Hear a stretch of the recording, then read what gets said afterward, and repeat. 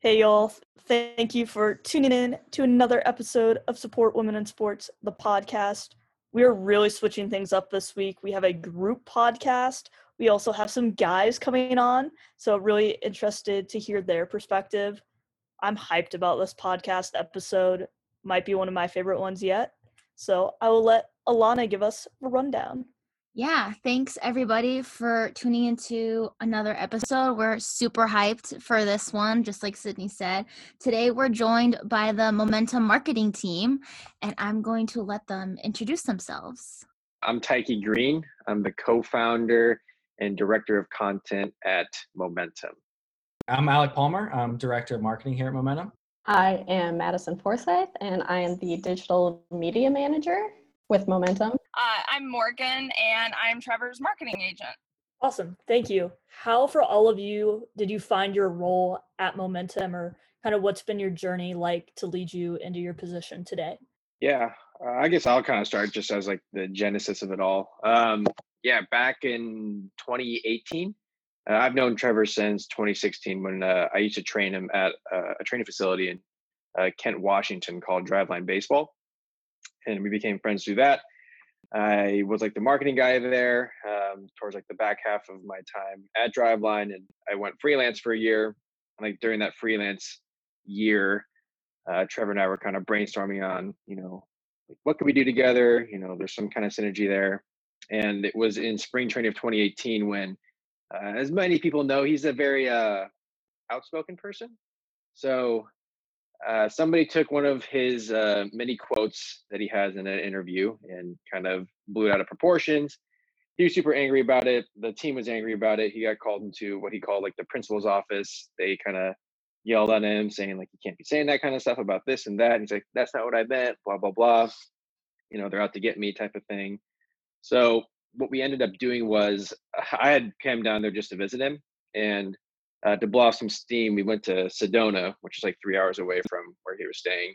And we were just driving, just shooting the shit kind of thing. And he brought up the point of, I don't really see how it's fair that my narrative is in the hands of somebody else. I don't really get to have a say in like what people do with what my voice essentially. And it just doesn't really sit right with me. So on like basically a 6-hour round trip, we kind of hashed the very early ideas of Momentum on giving players a voice. We didn't know exactly how we were going to do it. If it was going to be just video, if it was going to be a podcast, if it was going to be written work. We had an idea that it'd probably be video, but that was kind of like the early formation of Momentum. And over the next like 9 months, we found the name of it, which took like 3 months. Got like the branding, did a lot of like stuff here. We like consulted with people. We talked to like Gary Vee and his brother.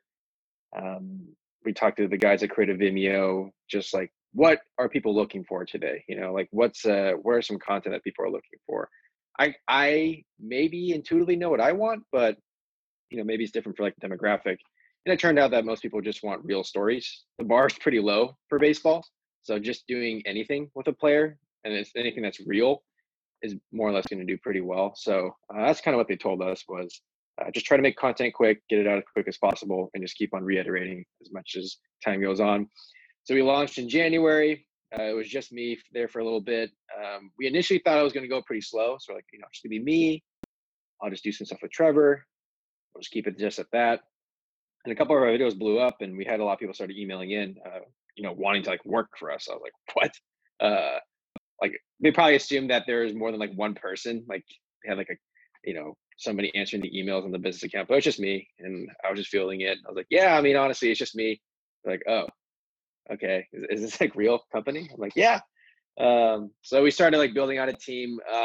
I honestly wasn't seeking, like we were just seeking help at that point because we started getting really flooded with stuff. So we brought on a lot of talented people. Alec was one of the first people that we brought on. He was actually literally out of a necessity. We needed somebody to help shoot Trev while he was in Cleveland, while I was trying to, like make it this more of a business. So Alec was one of the people that, answered the call. They did like, what was the first video? Trevor's like apartment tour. Yeah. So the first time first time I shot with him was when he was moving into his apartment, like just got back from spring training. Yeah. So that was amazing. And Alec has now blossomed into our director of marketing. Initially, it was just like video editing. And then he just kind of, well, I don't know, like a lot of our company is pretty autonomous given that we're all remote. So honestly, it's more just like, look, whatever interests you, you have like these resources available to you, go for it. I've always been the proponent of, if people want to do something, they're going to do it. And I'm not going to try to hold them back. I'm just going to give them the tools to grow. So Alec just ran with it, and he's like really just taking reins on kind of like our operations and marketing side of things. And so it's been great. We then hired a guy named Scott Ohashi. He was actually our first hire. He's our editor in chief and director of photography. Crushes it. I literally found him at 2 a.m. when I was just like having a panic attack because I had so many edits to do. So I found him through LinkedIn, and he was like a wedding videographer. Didn't know, never done anything sports. I just liked how he did like, you know, wedding like vows and like kind of interweave that into like kind of storytelling. Kind of reminded me of a documentary. So I was like, this guy, maybe. So I like DM'd him at like 1:30 in the morning. I was like, hey, you know, it's gonna sound weird, but I work with pro baseball players. We do documentaries and podcasts. I know it makes no sense why I'm doing this in like the most informal way possible, but I need help. You want to like meet up? Because he lived in Seattle at the time when I was there too. It's like, let's meet up for coffee or something. So he calls me the next morning. He's like, hey man, look, honestly, I've been kind of greased over on some like sketchy projects. So like, is this actually legit? I'm like, yes, it is. I promise. Like, it would be like Trevor Bauer is a good friend of mine. I promise. It also would be weird for me to lie about Trevor's a popular player now, but very obscure. Would be an obscure lie. So, yeah, we met up, and he was like, "Oh, okay." I showed him the footage. I was like, "Look, it's that I filmed with him. You know, like there I am."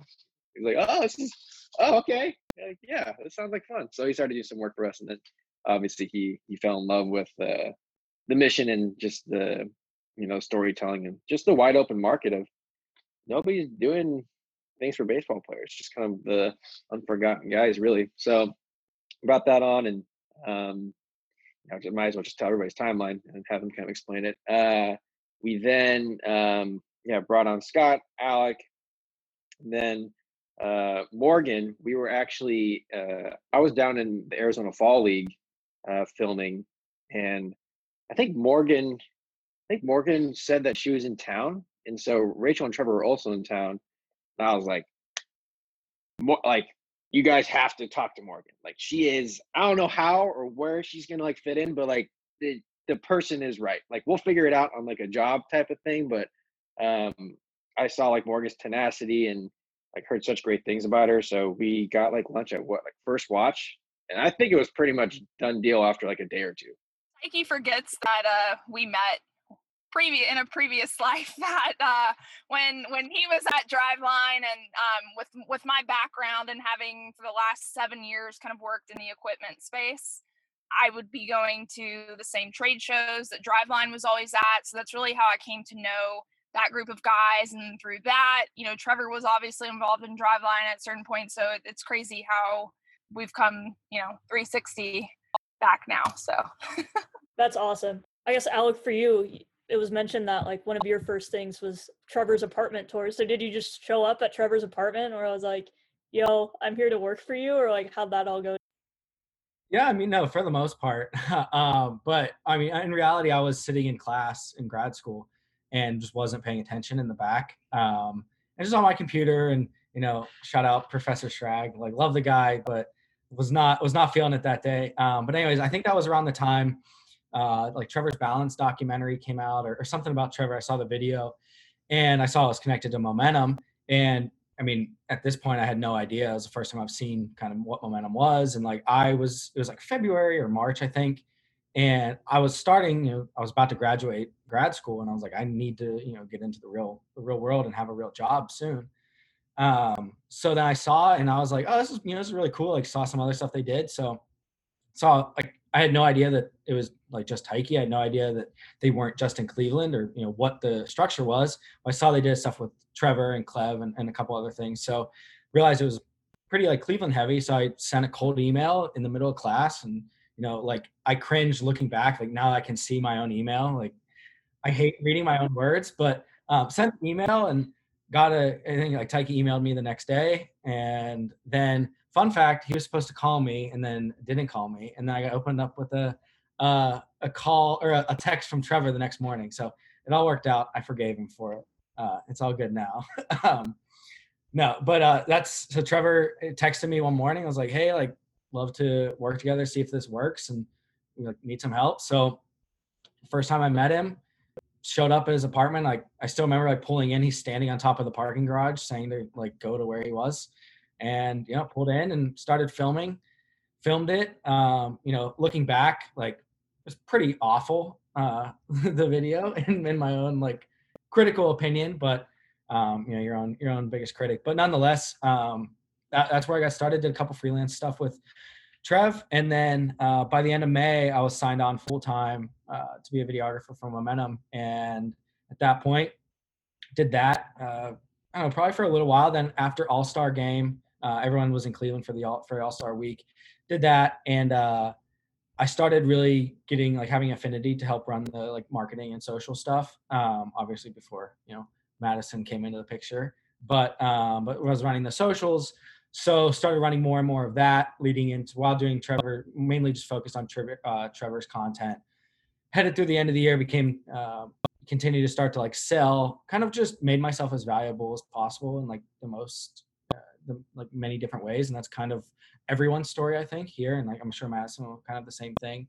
And I'm now we're here, director of marketing and heading up pretty much anything. It's just like a catch-all. I mean, from customer service to trying to, sell partnerships to helping Madison when she needs help on digital. So, I've loved it. It's been the craziest year plus, it's been stressful at times. It's been like insane at times, but it's probably like the most rewarding thing I've done in my life. And, having Tyke at the helm is I had a thread a couple weeks ago, but just saying like how impressive our team is. And like, I'll stand by this to the end till I die, is like, there's not a reason we should be producing as much content as we do, just out of pure like chaos and the fact that there's only 5 of us. But like, there's no other team, I really don't believe, that could be doing the amount of work and the level of work that we're doing. So always proud to talk about us and to talk about how great our team is.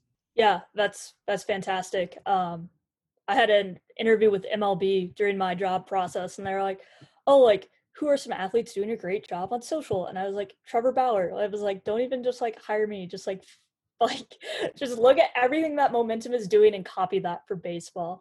So, and also like that you mentioned you wear a lot of different hats. Saw on your IG story a couple of weeks ago that you were packing sticker orders. So that's always great to see. I'll move on to Madison next. Former Gopher. We love to see it. Row the boat, Ski-U-Mah. But how did you kind of get involved with Momentum? Alex over here laughing at our Row the Boat, Ski-U-Mah, Go Gophers. I have only been with Momentum for about 2.5 months now. After graduating from college, I accepted a job in Baltimore, and I was out in Baltimore for 3 years, still working in sports.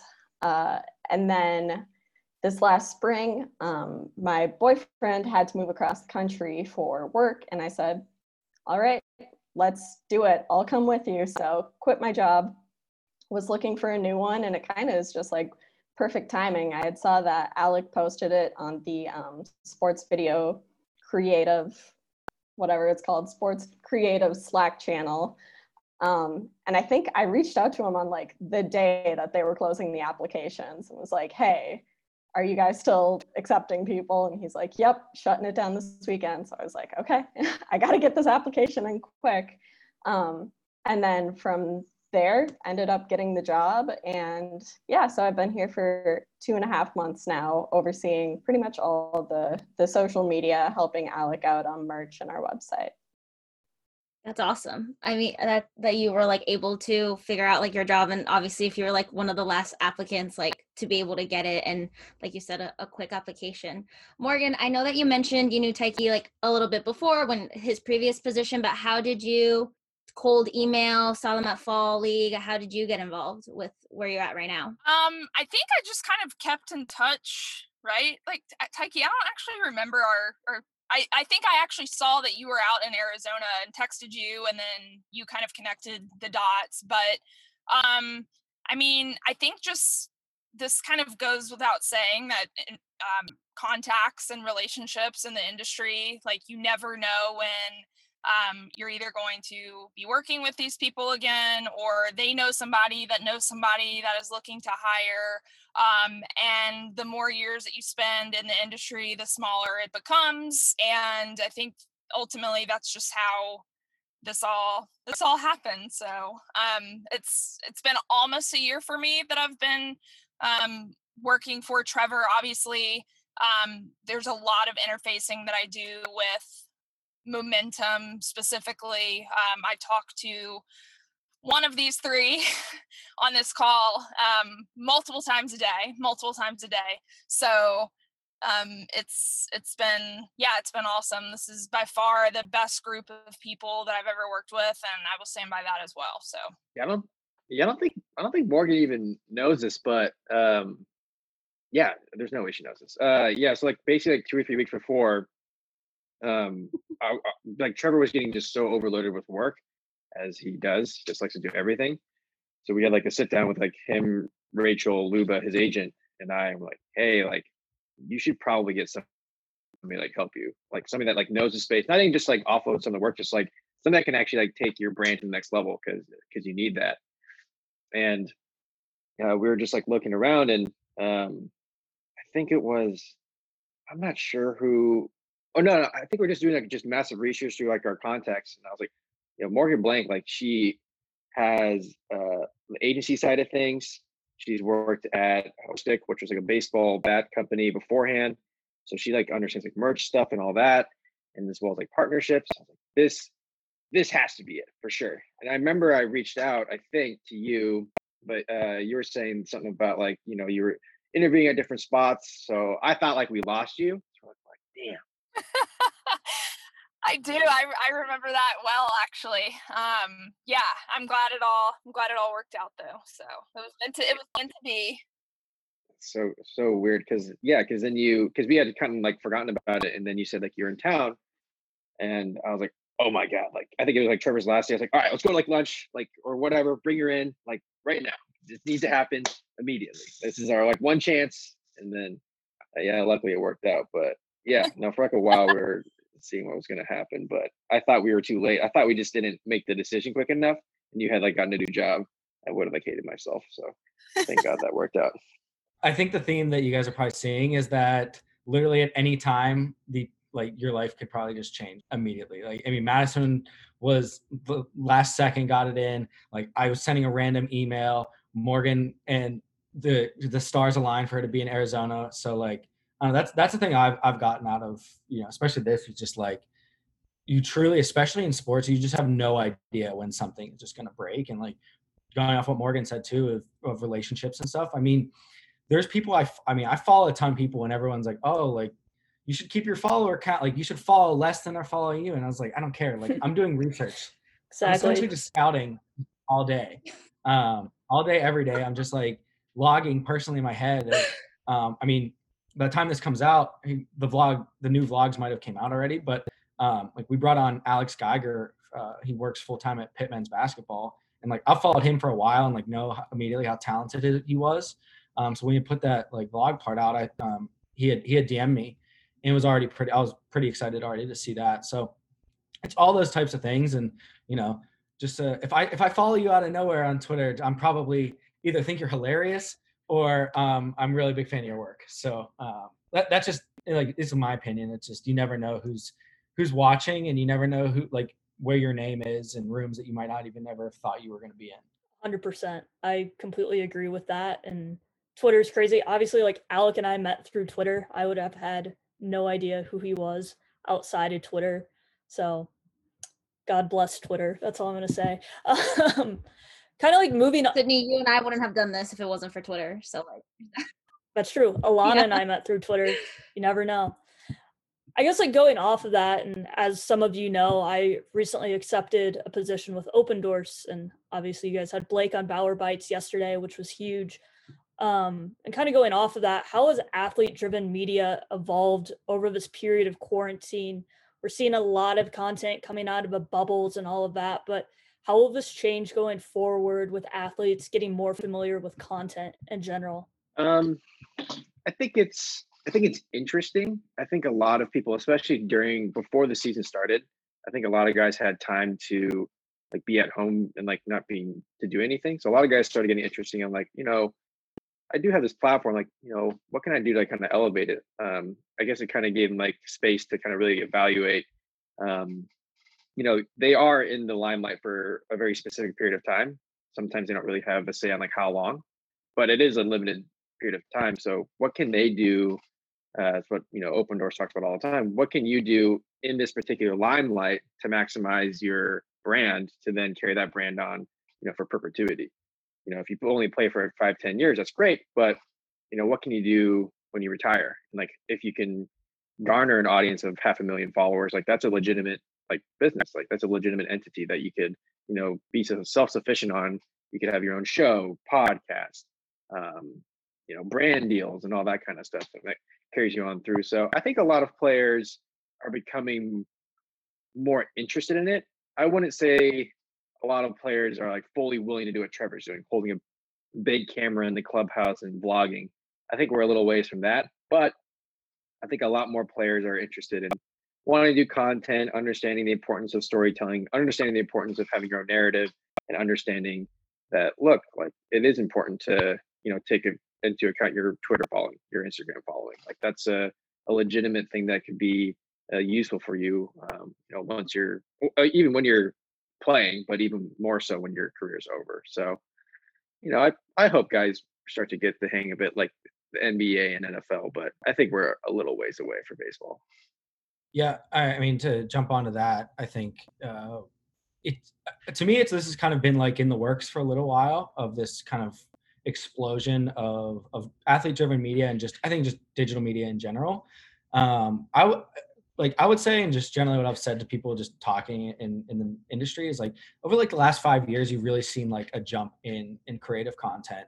And I think a lot of that starts in college athletics. And I think a couple of us have worked in college athletics before. So it's like, you kind of see it. I almost feel like that's where you can experiment the most. Cause it's like a lot of people those platforms aren't really big.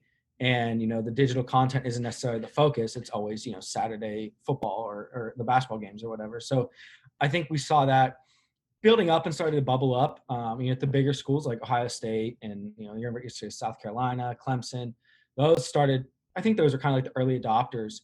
And then you saw kind of in line with that, NFL and NBA players starting to take control, and especially with Adam Silver at the helm of the NBA. I mean, it's become completely a players' league, and that's translates right into content.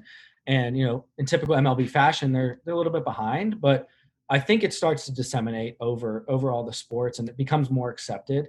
And just like what Tyke's talking about is the younger generation of players are way more accepting to content, especially as they've grown up in content and having Instagram and having phones and all this stuff. So I think we're due for a bigger kind of explosion. This is just like the beginning of the end, or not beginning of the end, like the beginning of the exponential growth in media. And I think you even see it just in the industry, especially from fellow creatives, fellow workers, is all of a sudden you're seeing, it's kind of like a little revolution of sorts. It's like all these people working in sports are like, hey, we're way more valuable than what teams are giving us. And I think you're starting to see it. And it's going to be exciting to kind of continue to watch. I think Madison, you're going to jump in too. Yeah, I think with quarantine too, there's been more of an acceptance of a lower produced, not necessarily lower quality, but not as produced content. So as people have gotten more used to seeing that type of thing, I think it's more likely that athletes are going to look at it in a way where it's like, well, I can do that. Where before it was like, well, I'm never going to be able to make a video, this like cinematic video. So hopefully with quarantine, allowing people to adopt that, kind of grab and go video style and having that be popular, athletes are just going to jump on board even more. Morgan, you want to add in? I mean, I don't know. They kind of covered it all. I'm lucky to get to work with somebody who understands the importance of what he's doing and like blazing the trail for people behind him. He's been so just incredibly driven and consistent, and he's somebody that other athletes should be looking at in terms of where he's setting the bar. I mean, he's landing, in Pittsburgh and getting his content filmed and uploaded into YouTube for me to kind of take it over the next morning and get everything ready to go to be posted. And so like that level of commitment and just like volume also that he's putting out is just incredible, unheard of. And hopefully other people are looking at that and saying, like, if somebody that is that busy, that owns businesses, that's a pro athlete at the highest level, hopefully that challenges other guys that are without a season right now to be doing the same thing. So Yeah, for sure. I think it's important to add too, like if you look at the numbers, it's starting to become more and more clear that a lot of pro athletes have a bigger following than the teams that they're playing for. Not as much in baseball, but definitely like football and NBA.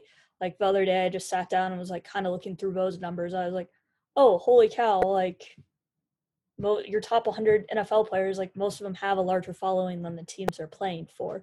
So I think that's becoming more and more transparent as well. And I think people are starting to realize too, after the whole period of COVID, that athletes are people too. That's not something that's always been seen. And I think Trevor does a great job of that, going behind the scenes. Pat McAfee is always somebody who I think of when it comes to athlete driven content and what he's done outside of his career, making a name for himself. So yeah, all of that. I mean, I 100% agree with all that. I think too, it's one thing that Blake has always said. It was from the first time I spoke to him, or Blake, the CEO of Open Doors, but he said that, I think he had a thread last year, but he was comparing like the exact same piece of content posted from the team versus posted from the player, and the player will outperform it every single time because people want that. And I think it's leading in kind of what I mentioned before, like this explosion. I think it's fundamentally changing the role of the team of like you play for. And it's not necessarily like right now it's very much employee employer, like you do what we say because we employ you. I think it's going to continue to expand, and especially if you're just following kind of the people going into the space, they're forming real friendships and relationships with a lot of the guys they work with. And that's something we can all attest to, especially from our side, is teams are becoming more about they're essentially their own small marketing agencies, every single one, and they have a kind of an obligation to do that to their players. And the teams that aren't taking care of that are falling behind. And I think it's pretty obvious to see which ones are doing that, and the ones that are taking the risks and taking the chances to promote their players, because it's very logical, but a lot of people just don't want to, I guess, understand. It's like you promote the players, you're promoting.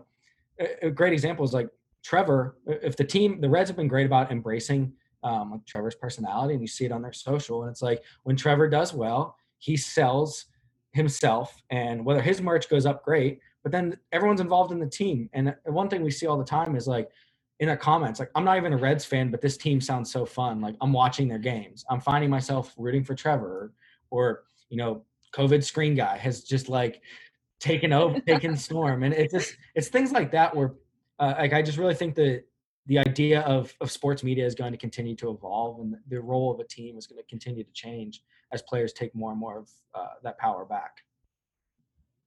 Yeah, I mean, I totally agree. I feel like the vlogs are just amazing, like seeing like what the players have been doing, especially because of COVID, like seeing how their lives have changed. And it's something that no one will probably ever experience, right? Unless you're a pro athlete, and just as time goes on.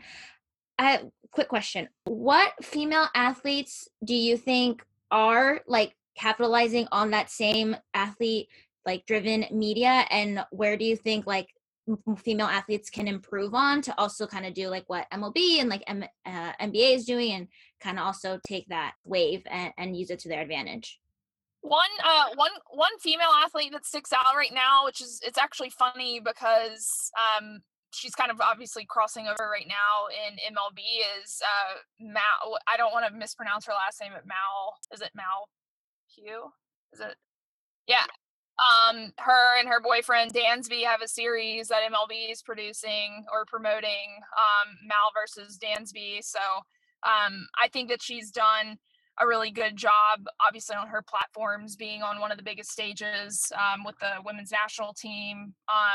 Pretty incredible stuff. And she actually has a brother-in-law that plays for the Brewers as well. So there's kind of another little connection there, but she's somebody that sticks out. I mean, Alex Morgan obviously is another one that, with her obviously having a kid now, she's even opened herself up into a new market, right, with motherhood and like promoting those products and building her brand and that sector as well. So those are two that kind of stick out. And then I know Paige Halstead is somebody that Momentum works closely with. She is a pro softball player in the new, is it O Pro Sports League?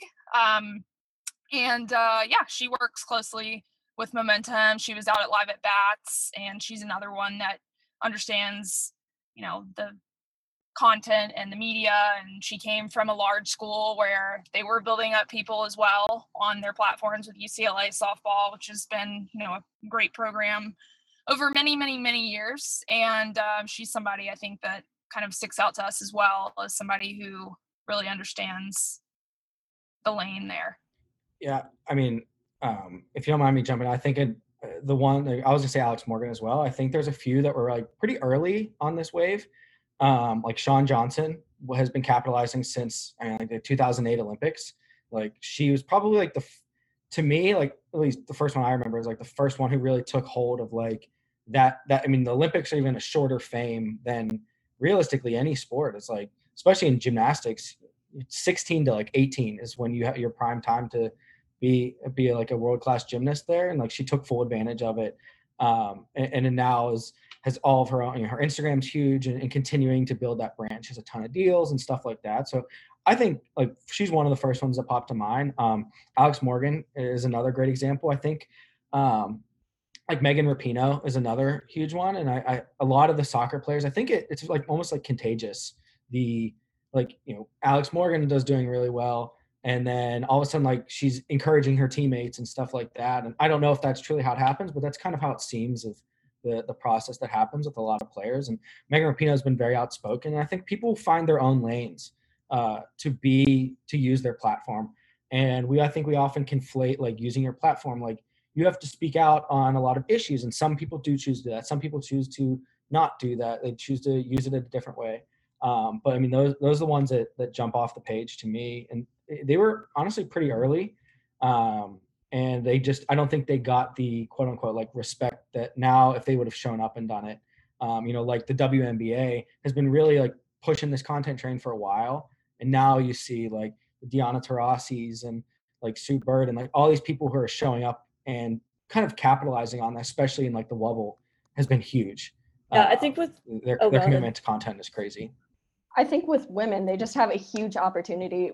My experience in sports is that females and the women's teams are always so much more willing to do content and let you in the locker room and give you any access and all the access. So I just think in general, like there's a huge opportunity for any and all women's athletes because they are able, I mean, I guess everyone's able to, but if they're willing to give that access that so many men are not willing to give, like it's such a huge opportunity in my opinion.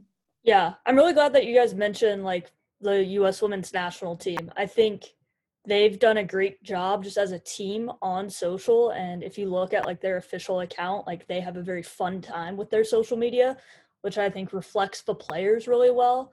Also like on the motherhood standpoint, I think Serena Williams has done a really good job about that and kind of going behind the scenes throughout her entire process. And she's gotten kind of a lot of hate in the game of tennis too with certain issues and speaking about that on social.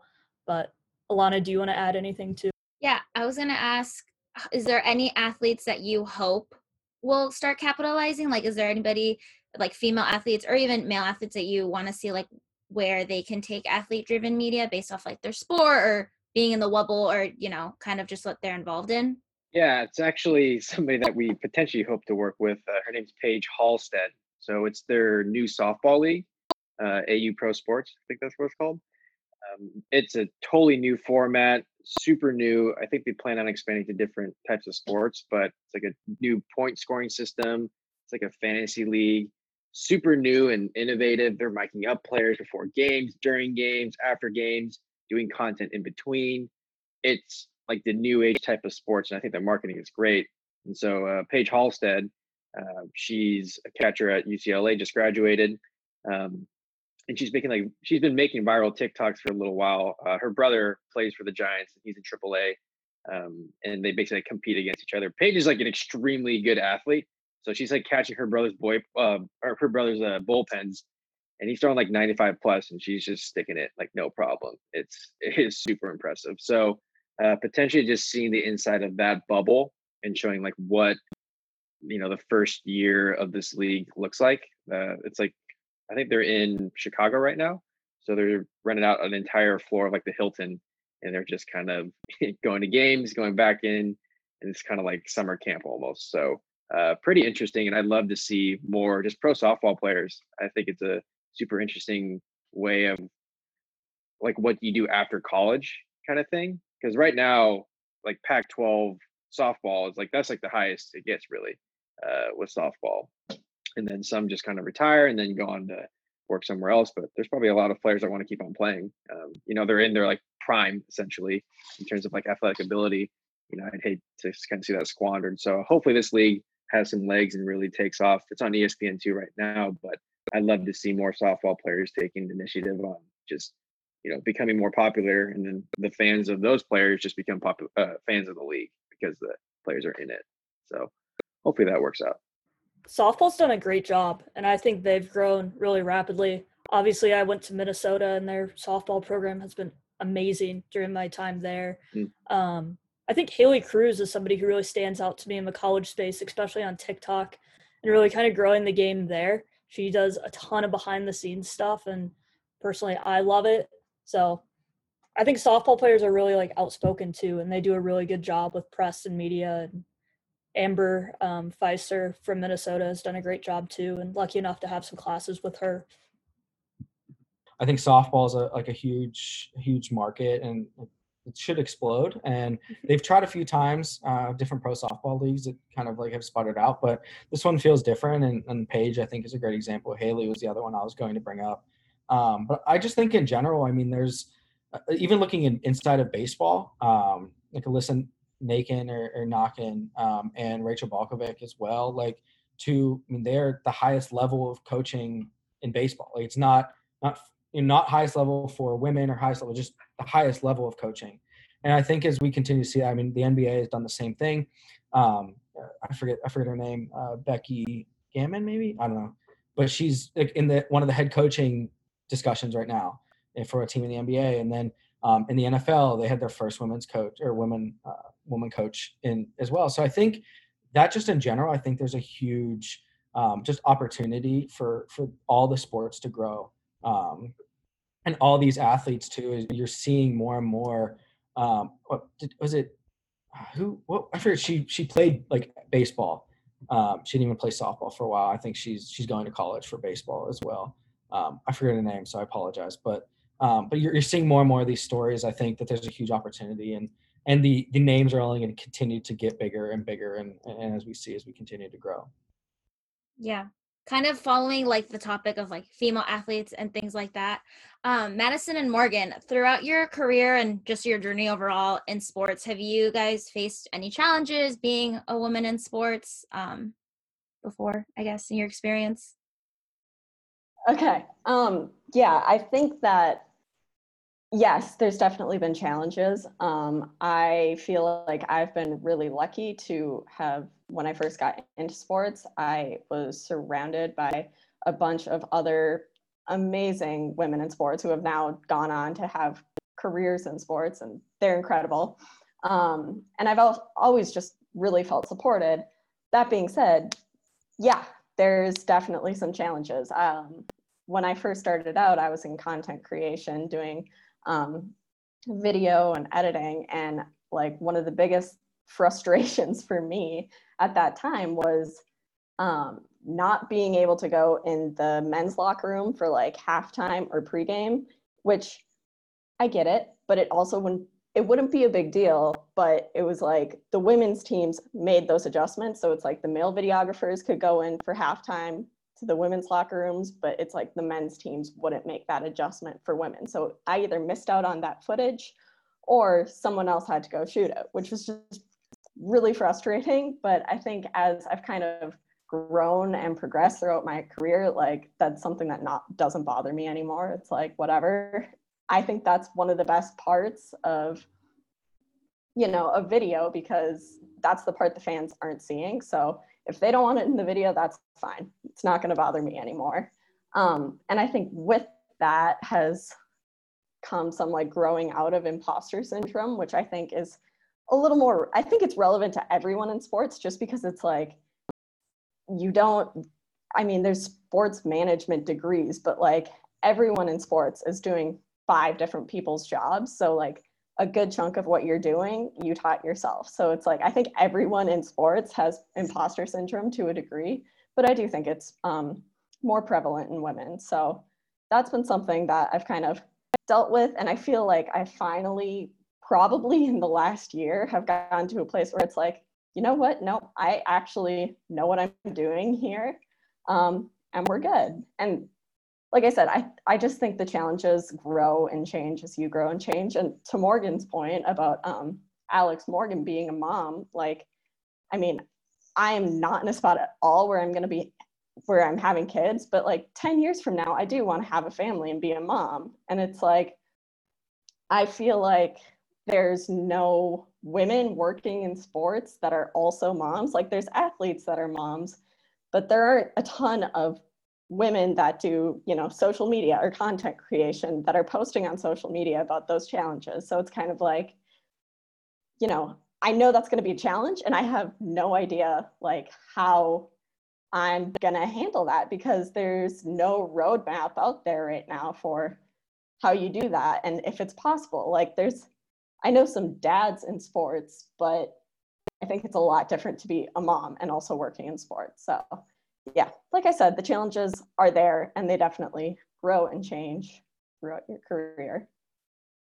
My path has been a little bit different. I have not worked with a ton of women, and given the section of the industry that I was in for the majority of my career thus far, it was on the equipment side. So when you talk about, negotiating either on-field contracts or off-field contracts, for these players making millions, or their bat contracts, shoe contracts, glove contracts, like you really have to know kind of what you're talking about. Otherwise they will really be skeptical of you. So I personally, it might not have ever been to my face, so I can't, or behind my back, or to my face rather, sorry. I never experienced that. Like I said, it was never to my face, so I have no idea what they thought of me or not. But all I could control was how much I knew about the product, and how much I knew about the industry, and got as much feedback as possible. I did have to go into locker rooms. So I had a little bit different experience. And like I said, those guys in particular, like with bats and gloves, they're going to know if you don't know what you're talking about. So I just made a point at the very least to study as much as possible, gather as much feedback, and I have a really strong personality too. So maybe there were some things that were thought or said, about me that maybe I just didn't pick up on and let it roll off my back. But like I said, I've kind of, maybe it's ignorance is bliss a little bit too. But I've been pretty lucky, I'd say. I hadn't really ever felt disrespected, and if there was a question that I didn't feel like I could maybe answer, because I've never actually swung a 95-mile-an-hour fastball with a wood bat in on the largest stage in the world, then I would defer that to somebody else that had done that before, and we kind of made it work that way. So that's my take. Madison, I know you kind of talked a little bit about imposter syndrome, and I feel like it's something that comes up a lot in our episodes just in general, talking with other women in the industry, and I've seen it come up on Twitter where people are like, hey, like, do you feel this? And they're like, I didn't even know like there was a word for it.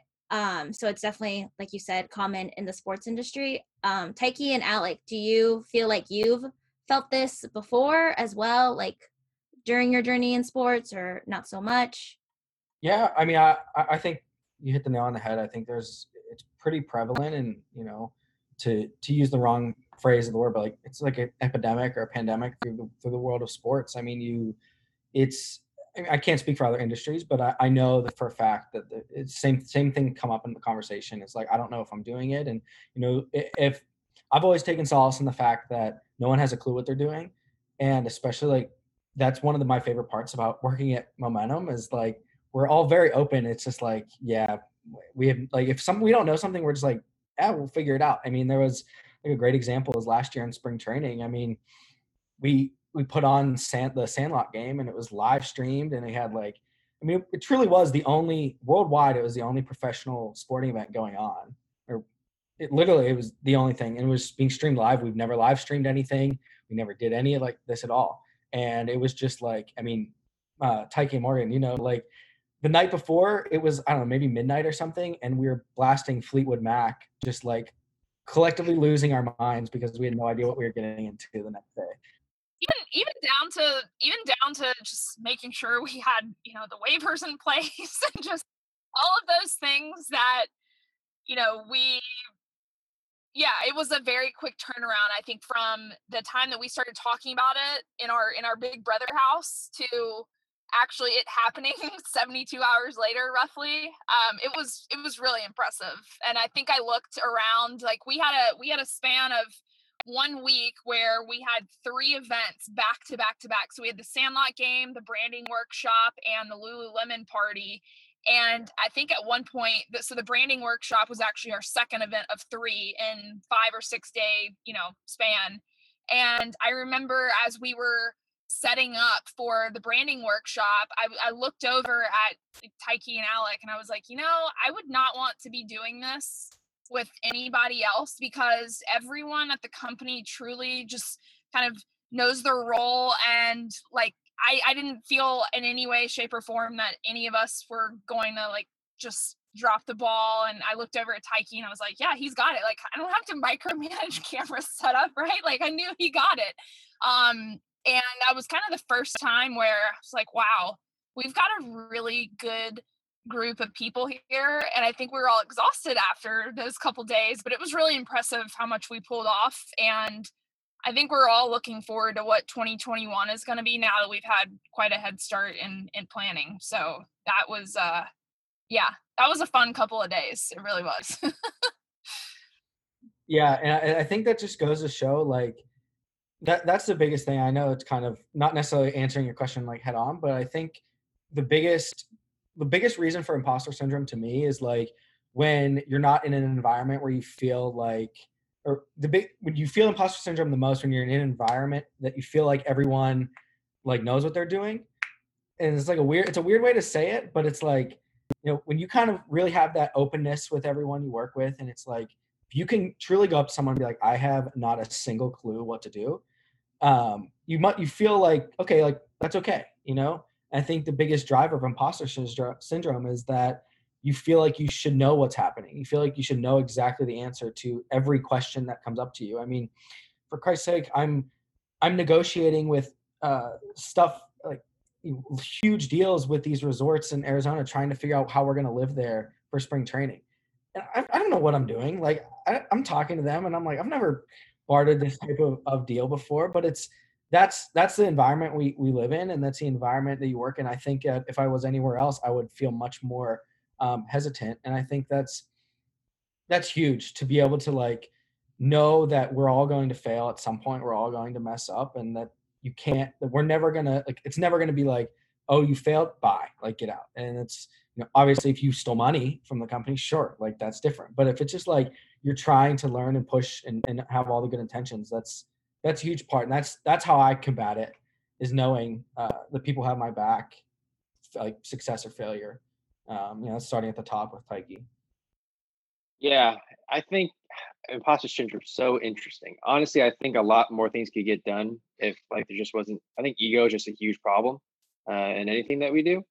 Like it could be this or wherever. I think just being communicative is like also a big thing. I think like early on at least Driveline, just because I literally had no idea what I was doing, but that was like so freeing because I had no pressure.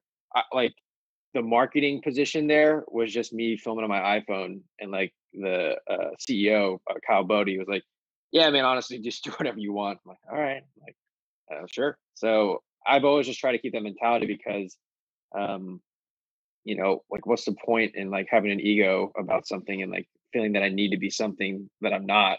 That's only gonna like be something like I don't want to work towards something. I'm just gonna be who I am right now in the present. So if I can remove ego, just look at a problem, and be like, look, all right, what who knows how to do this? If nobody knows, cool, there's Google, we'll look at how to do that. Have we thrown an event? We have to throw an event in 3 days. Like, do we know how to do that? Maybe not. All right, like let's just break it down, from like step one to step two to step three, and then we'll eventually get there. But it's gonna stop us if we're like, yeah, like somebody yells up, yeah, I got it, and then they're on their own because we assume that they know how to do it. Like that's just not the right way. We can create an environment where it's like nobody really knows, but I know kind of how to do like this portion. Okay, like let's work on that, and then start building it out. Eventually we'll get there, but it's just the ego will always be the biggest thing that'll block anybody's process. Yeah, 100%. Like I've definitely struggled with imposter syndrome like throughout my very young career in sports, I guess you could say. I was in a very competitive sport management program and definitely always like if you weren't doing 2 to 3 internships at a time, like what were you doing was kind of the standard. So I'm glad that you guys mentioned events. What are some of like your guys' either favorite events or projects that you've worked on either at your time at Momentum or throughout your career? I'd say probably favorite project. I think Bower Bites.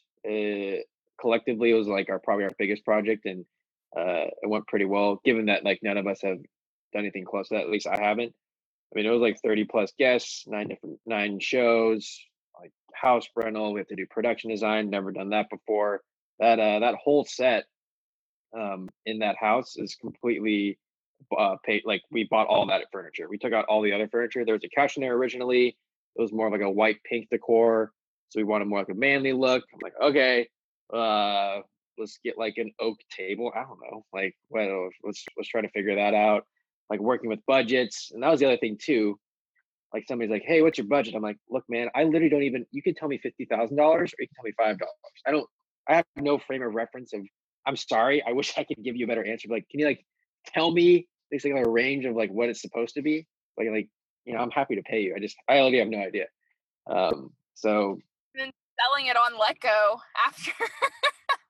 yeah, yeah, just like working OfferUp and Oh yeah, because yeah, all OfferUp, that yeah. furniture, yeah, all that furniture is just paid for and used for just that set. So everybody coming in, even from like intake forms to, you know, talking to different, having like just managing like 15 people at the house at once. That's already a lot, and like especially them being like 5 to 6 pro athletes. A couple of guys that may have flew in. We flew in the direct from Bull Durham around Shelton, making sure he's all right, getting him from the airport to there, all that sort of stuff.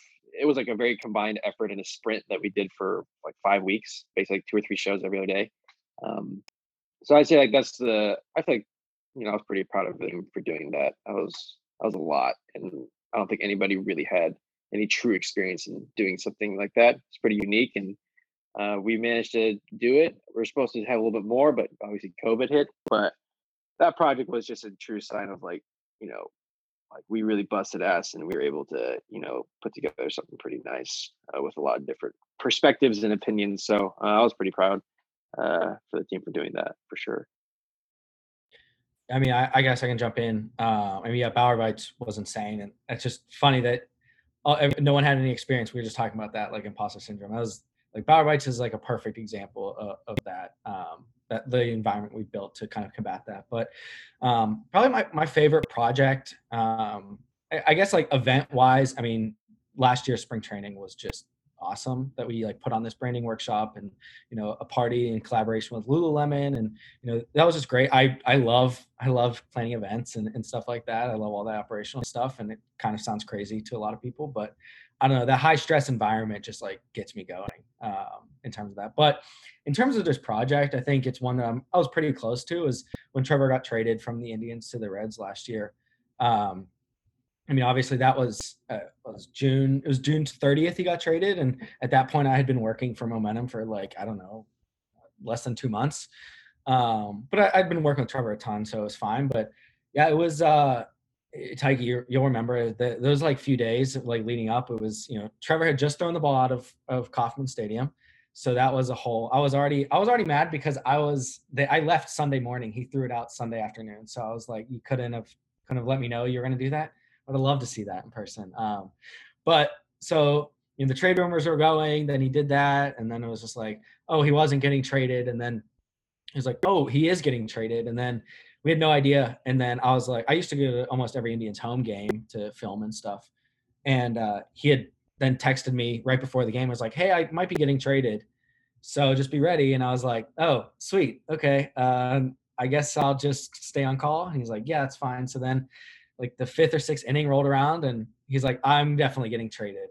And then I started talking to Tyke and I was like, what are we going to do here? Like, again, this has never been documented. This has never been done before. So, yeah, then he got traded in like the 7th inning of that game. And then it went official right after the game. And at that point, you know, if you saw it traded, you know that it takes, you have to be in another city, packed up all your belongings in 2 days, or else, you know, you get in trouble or you might not get traded. That's crazy. But yeah, organizing that, and Tyke was like, you're going to go with him, just stay with him and film everything you possibly can. So I did that, and I was attached to Trevor's hip for about 6 or 7 days. You know, Tyke flew to Atlanta. We flew to Atlanta because that's where the next series was. Filmed every single minute of every single day there. It was just insane. Just the whole watching it happen in person and then like actually filming it and seeing the piece come together. And Tyke did an amazing job editing that. And, you know, I still to this day will watch it back and just be like in amazement that like we did that. And like, I was there doing it for such like a cool experience personally, but to show people that too, to show that whole background experience. So that was probably my favorite project I got to work on, obviously, because it was like this is my biggest project I work on personally. But I mean, like everything we do is great. And then, you know, when we get to make those Thank You Cleveland videos, it's funny, we did it twice, one with Trevor and then Clev as well. I mean, again, shout out to Tyke, just staying up all night doing it and stuff. But it's that kind of stuff where you kind of feel like, okay, we're doing the right thing. And like when we mentioned it to Clev, he was excited. Like he wasn't going to do anything until we brought that up, like post anything until that went out. And it was just cool. It's just a cool experience every time we get to work with guys and they like it. You know, we start to build real friendships and real relationships with them, not just about the content, or, you know, if they're out to dinner or something, or they're at a bar when you could do that, like they'd hit us up or ask us in spring training, like we'll go meet them for a drink or whatever. So it's really cool to see kind of everything we've grown. But yeah, that project was far and away probably my favorite I've worked on. During that process, was Trevor ever like, Alec, put down the camera and like help me move this, or was he pretty hands-off? I felt bad the whole time. Like that's the thing, is like he never asked me to, but it was very weird because he's like needing help, obviously, but it's like I would love to help you, but it's also like I'm filming, so it's a weird thing. But fun fact, I still have like 3 boxes from that apartment because he gave me his keys in Atlanta when I was flying back. He's like, you have to turn in my apartment keys. Like there's a couple boxes, bring them back to your apartment. I'll get them when the season's over. Plot twist, they're still in front of me right now. But it's just funny, that whole part. So no, to answer your question, no, but I definitely felt bad the whole time not helping him. Morgan and Madison, do you guys have any projects that you guys have been really excited to work with and kind of produce? So like I said, I've only been with Momentum for 2.5 months in the midst of quarantine. So there's not a ton that has happened as far as filming and producing stuff right now. But I guess prior to that, one of my favorite things that I've worked on is been actually a feature for the Vikings. It's like not a special feature by any means, just like in-game hometown hero. But I started doing that, editing that for them in like 2015. And it's been a project that like, even when I moved to Baltimore, they still have me edit and work on for them. So I think that even though it's like not anything special, it's just been cool to be able to like still kind of have a relationship and work for, you know, one of my hometown teams, home state. So for me, I think it's not, well, there's two. One was the moment when Trevor took his uniform top off not too long ago, and they were back in Kansas City almost an entire year after he threw the ball over center field wall and at Kauffman last year. Obviously, a much different turnout for him this game. That whole day was really fun. There was a lot of fan interaction, a lot of media buzz around that. That was also the Joe Kelly cleat game. So lots of fun stuff happening during that day. And then I think just in general, seeing the progress and the growth and the fan base for Trevor grow. I mean, it's been a slow, obviously with COVID happening. It was just a weird year. So there was just a lot of stuff that Trevor was doing consistently, and to look back now and go, wow, all of these months have passed and look how much he's grown. And I don't know that we were anticipating as much growth as we've seen on his accounts, but it's very satisfying and rewarding to see all of those events adding up to what, you know, his social channels are now and are still growing. And then one last thing, when I was at Warstick, actually, it was co-owned by Ian Kinsler, Rangers, you know, Texas Rangers royalty, and Jack White, the musician. And we did a Beats commercial with them. Jack's music was featured in that commercial. Ian was in the commercial. And so that was one of the first times I'd ever been on set for something with, you know, really large company, and saw everything that kind of went into that. So I would say those kind of stick out to me. Yeah. Morgan, I have a question for you. I've seen Rachel's like TikToks, and I've seen like Trevor's cleats and like fighting with Manfred and all that kind of stuff. What is it like working with Trevor? I feel like he's very, I don't want to like spontaneous, I guess. Like he's definitely like ever changing, and like with all of his like tweets and the cleats and everything, the free campaign, like how is it working with him? Like I feel like every single day it's like, what is he going to do today that I'm going to have to like handle eventually? So what is it like kind of like seeing that side? It's actually a little more planned out than I think people realize. So we understand really what his brand is now, and he has I'm really lucky actually, because there's not a lot of athletes that I've personally worked with that kind of just understand how to be PR, you know, worthy, if you will, like how to capitalize on those big moments and think beyond what the moment actually is and make it bigger. And so he and I talk about those things, you know, quite a bit. It's like, hey, what if we made these shirts to do this? And so I don't know if anybody caught last night, he was wearing some shirts that ended up on post-game interviews, like trying to get his... Oh, the 100K one, right? Exactly. Yeah. So we kind of just dove into how can we take some of these moments where we know he's going to be performing well, and we know that there's going to be lots of eyeballs on him. How can we get the news and the media talking about him, and how can we kind of leverage his already very, you know, spontaneous and vocal personality and channel that into, you know, giving it more legs. So he and I have a very similar, like, I wouldn't say sense of humor, but I think I get how, you know, he would like to interact in some of those moments. And so I think it works, and we have that understanding of each other, and we have some other fun things planned. So we're having a lot of fun actually. Yeah. Rachel's TikTok, I think, is hilarious. I remember I watched it, but like, oh my gosh, what are you doing? And I thought it was hilarious. Yeah, that was all. I had to say her reaction to it. That particular shirt, Trevor and I went back and forth. So we have a Slack channel that we communicate on multiple times a day. And I remember when we were designing that shirt, he and I went back and forth. He was like, "Hey, you think that's gonna sell? You think that?" I'm like, "Trevor, trust me. Let's take it and see what happens." And then just to see all of those other moments that have come after that. That is our best-selling shirt to date by far and none, only followed, second by the Joe Kelly shirt. But it's been incredible to turn that part of his brand, i.e. like branded merchandise, into another revenue stream for him, on top of just creating, the media buzz around, hey, like this guy is really funny. He can laugh about it now, or he understands, that he's going to be seen in a post-game interview. Like, what else can he do? And I think that that's incredibly rare in athletes today. There's just not a lot of guys that get that without a ton of coaching. So it's been a lot of fun. Yeah. That's great. That's awesome to see. We can't see what's next from you guys.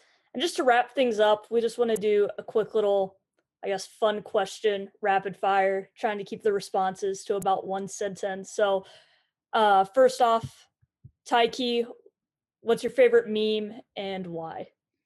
Favorite meme currently, there's a lot out there, but in the light of 2020 and also just with the fires going on, like the dog that say it's lit and it's burning. Basically, that's basically where I live, like 95% of the time. So I relate to that very much. Oh my Love gosh. that. Alec, how's professor life going? Shaping young minds. Yeah, that's terrifying to think about, honestly. It's been really awesome, super interesting, and I have really started to understand that how I experienced college, like academically, not even like socially, is very different across every single person, and having 24 different perspectives has really been interesting and eye-opening. So it's been a huge learn. I've learned so much, and I hate to use that cliche, but like they're teaching me more than I'm teaching them, but it's true, and I hate that I said it, but it is. Oh my gosh. Madison, your bio on the website says that you've been to 45 out of the 50 states. So what's your favorite state that you've traveled to so far? I feel like it's kind of a boring answer, but I really like North Carolina. I think you've got the mountains in the east. Raleigh-Durham area is just like beautiful to drive around. And then you've got the ocean too. So helps that one of my best friends lives there and I adore her. So North Carolina is what we'll go with. There's a lot of other ones up there, but. Fun fact. So I actually accepted a job in Raleigh, I think 12 hours before Open Doors offered me a job. So that was a really fun process to go back and be like, actually, psych. Like, so yeah. Last but not least, Morgan, if you could be sponsored by any brand, who would it be and why? Okay. I actually thought about this, and I'm sorry, but I'm gonna have to break the rules here and do three. I'm kind of already, in some ways, Adidas has really hooked me up and done a really good job. I had a really good relationship with them coming out of my other agency job, and I just think everything that they're doing is incredible on the marketing side. But these are going to be really random, but I could honestly tell you that I use these products every single day. So Carmex, the chapstick, okay, guys, like you have no idea how many tubes I have, and it's been an addiction since high school. Oh my gosh. Yes, just lifetime supply there. And then Lay's, the lime potato chips. I go through 2 bags a week. I just saw that they're sponsoring a couple more women in sports, so I was like, you know what? Should I just shoot my shot with them? I just do it. Yeah, I mean, I guess like since I'm being bold here too, like Raising Cane's, that'd be Yes. just bread, fries, and sauce. Though I won't sponsor chicken fingers. So that's my list. Super super random, but when I find something I like, I stick with it. I'm surprised you didn't say Starbucks because we went 4 times a day to spring training. Oh my God, wait. That's true. I go every single day, and I'm not proud to admit that. I hope my dad never listens to this, although he probably knows that. But yeah, we went multiple times a day during spring training. And now with it being quarantine, I mean, that's really the only thing I've spent my money on. Like I've really cut back on some of the Carmex purchases and some, frivolous things that I spent my money on appearance wise. It's been replaced with Starbucks. That's true, Alec. Thank you. So those are my top. That's my top 5. I gave y'all 5. That's Very my top nice. 5. Awesome. like it. I love it. Thank you guys so much for hopping on. This went a little bit longer than the calendar showed, but we really appreciate it, and this was a lot of fun. Yeah. Thank you guys so much. Yeah, absolutely. Uh, Thank you.